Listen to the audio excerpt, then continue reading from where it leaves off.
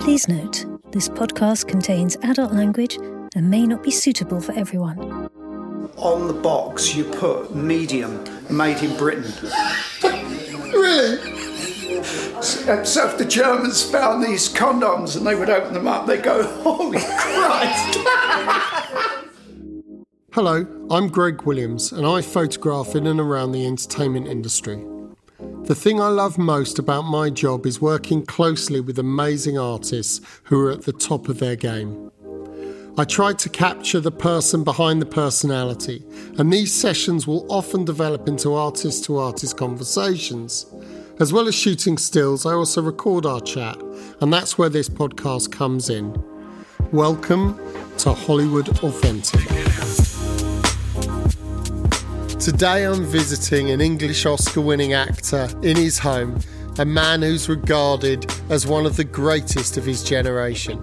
His many films include Sid and Nancy, JFK, Leon, Tinker Tailor Soldier Spy and Darkest Hour, and now the incredible Mank. It is, of course, Gary Oldman. You all right? Really good, had a lovely drive down. Good, I bet, in that thing. How are you? Good. How are you? I'm really good. Let me tell you quickly about Gary's wife, Giselle, as she's key to this. When they met, she was one of the biggest photography curators in America. Gary has a huge passion for photography. And, well, you know what I do. So that explains why I'm now at their California home. Lovely. I got my new magazine. It's lovely. You're in there somewhere. Am I? Oh, there I am. Yeah. With the gang. It's a nice one. I first met Gary a few years ago on the set of Darkest Hour. Now, I've visited hundreds of film sets in my time and probably photographed 90% of the acting talent out there. But I was a bit apprehensive to meet him. There's something about the characters he's played in movies such as True Romance and Dracula. He completely embodies his often challenging roles. There aren't a lot of actors out there that I respect as much as him. I only shook his hand initially and said a quick hello, but he was happy with me working around him. Fast forward 10 months and we meet again. This time I'm photographing him for an Oscar nominee's portfolio for Vanity Fair magazine, and I showed him the photo of him as Churchill from the set of Darkest Hour. It's a wide shot of the House of Parliament. Gary's Winston is in the full throes of a speech and a beautiful shard of light bursts into the hall. It could have been taken in the era and is one of my favourite pictures, despite the fact that all I really had to do was raise my camera. Director Joe Wright and his amazing crew having done all the hard work for me. Gary really liked it and showed it to Giselle, so I offered to make them a print. After that, I kept bumping into Gary when I was working. Me with my Leicas round my neck and him always in a tux. Side of stage at the BAFTAs, Golden Globes and Oscars, all of which he went on to win. Later that year, we met up in Cannes, and I asked him about doing one of my filmed interviews with him about his career. He immediately knew that wasn't what he wanted to do, and instead invited me to his home to talk photography. That's... you want to... Amazing. Now, even though I've photographed Gary a number of times by now and hung out with him and his family, I still had some nerves. But that's really important to me. I feel there's something amiss if I don't get a small rush of adrenaline. And after taking shots for 30 years, I've learnt to channel it. So this isn't finished yet, but almost. Yeah. So Gary and Giselle start to show me around their home. Like anyone who's doing major home repairs, they want to show me the progress. I love operations room. We have operations room. the operations room. This is a sign we got from Darkest Hour. I love it. So that's a sign from the cabinet war rooms from the set of Darkest Hour. It's now above the doorway of their study. As I walk around, I see that Gary loves to collect. He's got huge, beautifully framed photographs and mementos. I spot a cabinet, and in it there's BAFTAs, a Golden Globe, an award for Best Mum, and nestled in the corner, a miniature Oscar. I love that. That's a nice little touch, isn't it? Yeah. Our makeup lady, Lucy Civic. Yeah, she gave that to me in the trailer and said, "Oh well, here's you have that, and it'll tide you over." Next, we go into a room where I spot a real Oscar this time, nestled on a shelf. Here's the bathroom. Lovely. Oh, and there's something on the shelf. What's that? What on earth's that? So that's the. Oh. Yeah. I think I must have been the second or third person to congratulate you when he came off with that. I think you were the first. Well, the first, maybe. I think the first. You're the first person that I saw. When I came off, and this is a piece of German propaganda from the period. And it's Winston. And it's Winston, and he's got a little string here. He'd be quite chuffed with a willy that big, wouldn't you? I can't understand why they made his cock so big. Because I'd have made it small if I wanted to. You know, there's a wonderful there's a story about the men where their rifles were getting waterlogged and dirt in them in the barrels and things, and they were jamming. And what the men used to do is they used to put like a condom over the barrel. And anyway, Durex, who was the company that was making them, they went and said, to make them really long, like long Durexes that would go over the entire barrel, and they had to run this past, obviously, the government, to make these things, but they had to run it past Winston. And evidently he said, "I've got absolutely no reservation about that." He said, "You can go ahead with it." He said, "The only thing I will ask you is that on the box you put medium, made in Britain." Really? So if the Germans found these condoms and they would open them up, they'd go, "Holy Christ!" I've got to do a still life here. That's just wonderful. Eventually, after passing from room to room, Gary shows me through a door. I got this little thing from Tinker Tailor. By the way, that's an old-fashioned brass plate that says, "Visitors, please ring this bell." And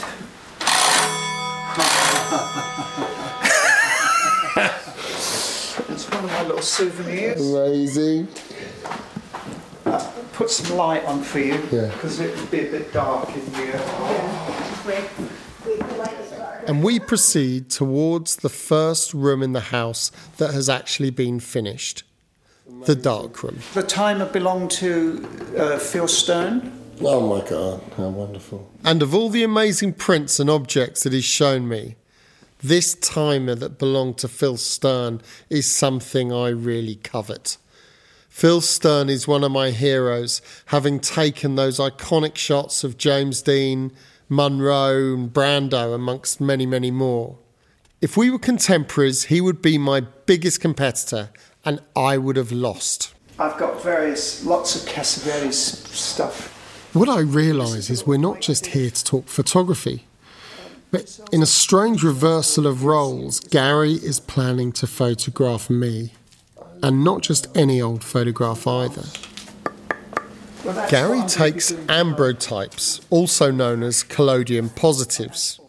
This is a type of photograph on glass made by what's called a wet plate process. You cover the glass in a cocktail of chemicals and make a sort of liquid film. It was discovered by Frederick Scott Archer in 1850 and patented by James Ambrose, hence the ambrotype name, in 1854, and was popular until the mid-1880s. I asked Gary how he got interested in this. I basically got interested in this because I was writing the script about Edward Muybridge, a 19th century photographer. Mm. And as I started to research it and write, I thought, it would be really good to know sort of what I'm writing about. It's that old thing of even acting, you know what I mean? It's like sometimes you go, I can't remember what I don't understand. Mm. I've got to know what I'm doing. Yeah. So I started to sort of research it. And one day, my son Gulliver came in with his computer and he said, "Hey, look, Dad, there's this guy who's like a modern day Edward Muybridge."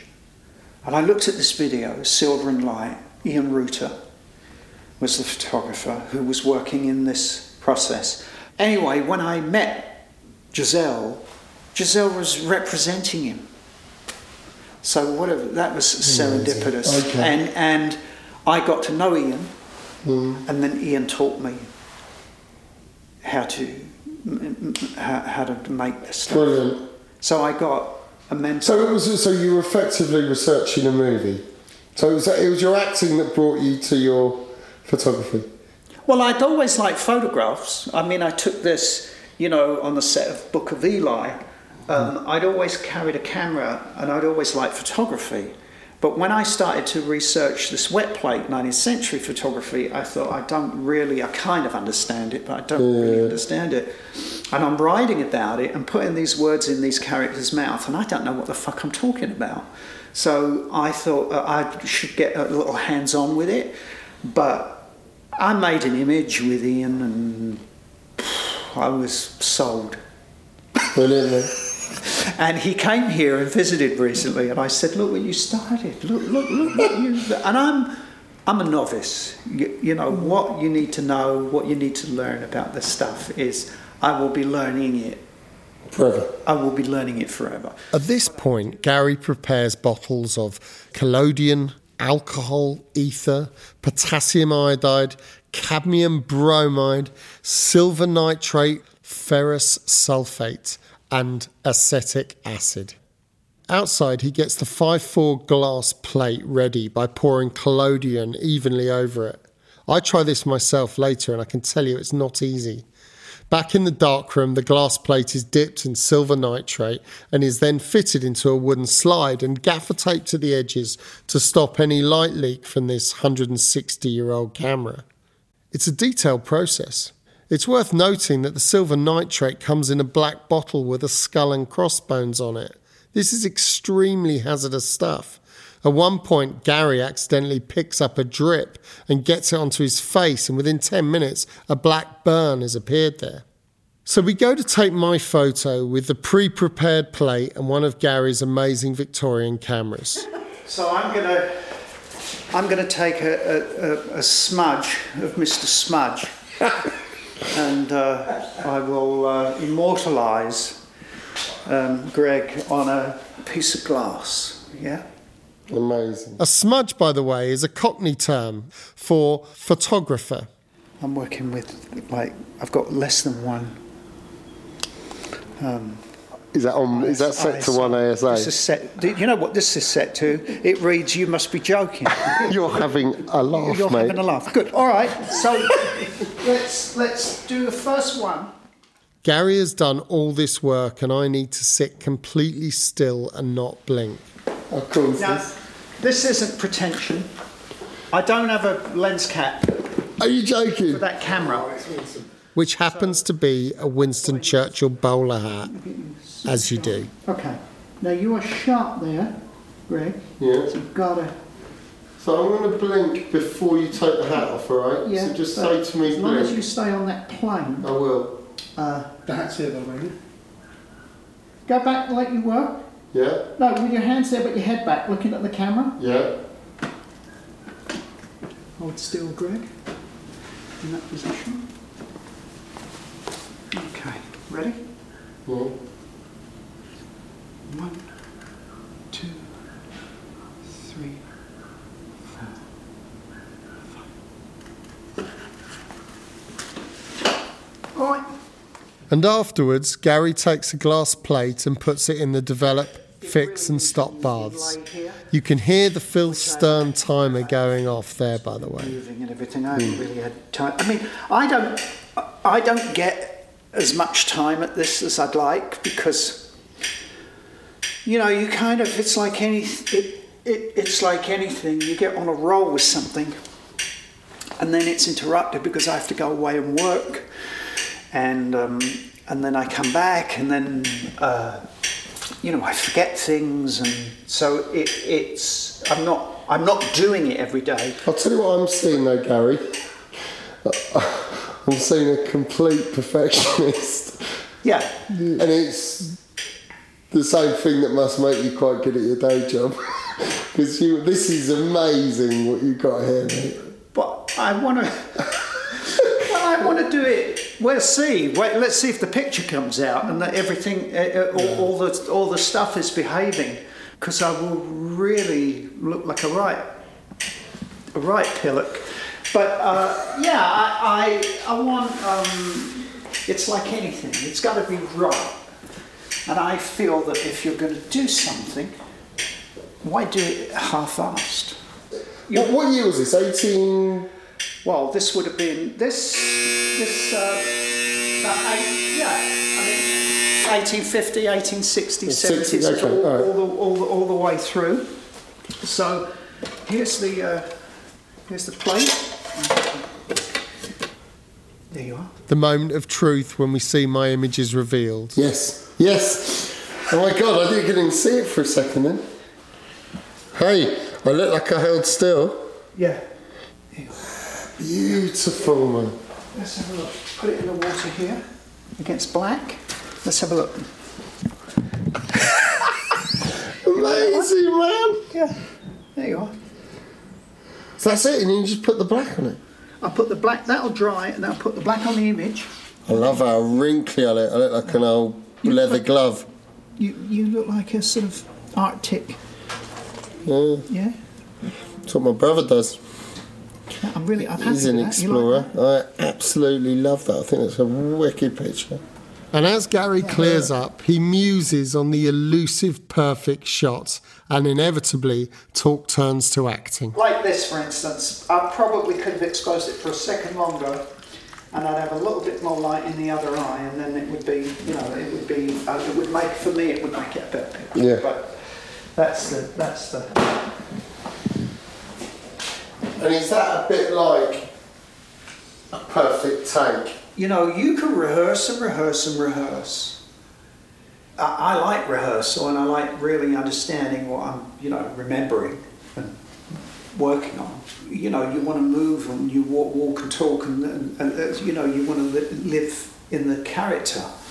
And rehearsal gives you that time to do that. I mean, that's what we did with Darkest Hour. Not only the work I did at home in prep, you have to do your homework, but we had rehearsal, Joe, and it was great because you were actually being able to interact with the actors, speaking the lines out loud. I mean, sometimes, and most of the time, you get to the set and you have to burn from the first bar. I mean, you're in. I just worked with Soderbergh, and I had a marvelous experience. I really enjoyed it. You did. He works at a certain speed, and you've really got to know your stuff. There's no luxury to kind of find it. And the great thing about Darkest Hour was that I arrived with him, but it was so nice to have the time to inhabit him off camera. Because I was lucky enough, I was in that day. I was trying to remember which speech it was. It was you were in the House of Commons, yes. And I think it was you were in the one where It wasn't Fight on the Beaches. It was Mr. Speaker. Yes. But it wasn't a lot of takes. Maybe not. I don't remember. Yeah, it wasn't. It really wasn't. It was amazing. But that. I think by that time, our mojo was sort of working, But then, of course, things happen. Every take is different. You may take a picture, and it might be someone backstage or something, or walking through a door, and someone might be in the background, and they kind of photobomb the picture, But sometimes you'll get a flare from a light or something, and you go, "Oh my God, that light bulb makes it." We love the photograph of Sandra Oh. The Sandra Oh one, from behind. Where she's looking back, holding the. I think that's killer. Yeah. That's killer. That's funny because I was like, go in the doorway. And she goes, "What? There's no light here." And I go, "Trust me, just It's lovely. Yeah. Did you ask her to look back, or just someone? No. She was distracted. She was distracted, and it's that shape. Yeah. No, it's lovely. No, maybe it's a much better picture than the one where she was front on. Before we leave, I asked Giselle, who's on the other side of the studio, what the correlation is between Gary's photography and his acting and filmmaking career. It's the perfectionism. It is. It is. It's that creative aspect. It's about the uncertainties of certain things that you are going to do. The uncertainties. Yeah, because you never know what's going to happen when you're taking a picture, whether it's going to come out, if there will be a light leak, or if the chemicals didn't work, or you waited too long, or if the contrast's off. So it affects different things, and then whenever he's doing a role, it's the same thing. You come up with a character, but you don't know if it's going to work well for the director, you don't know how the audience is going to perceive it, and then there's different ways that you can play that character. And the other actors are going to bring to it, Yes. and the lighting's going to bring it. So I think it has something to do with that. It's that experimental aspect of it. It all just coming together and seeing what's going to happen with it. But I think part of it is also a striving for perfectionism to get it right. And of course, that's the whole point, that place where experimentation meets perfectionism. I often think of Gary now when I'm working and become aware that I could push myself that little bit harder. And I realise that when I do these sessions, I not only capture images and now audio, but a tiny little piece of that person, a glimmer of what they've learnt and how they do things that I can hopefully absorb. As Gary says, the learning never ends. We only just scratch the surface. I hope you enjoyed this podcast. Please do rate, comment and tell the world. If you want to see my video interview with Gary, the Sandra Oh image we discussed, and the amazing images that Gary took of me, go to gregwilliams.com and you can follow me on Instagram at gregwilliamsphotography. And a massive thanks to everyone who helped me make this podcast, including Dermot Smith for the location sound and my manager Bob Ford. Thank you so much for listening.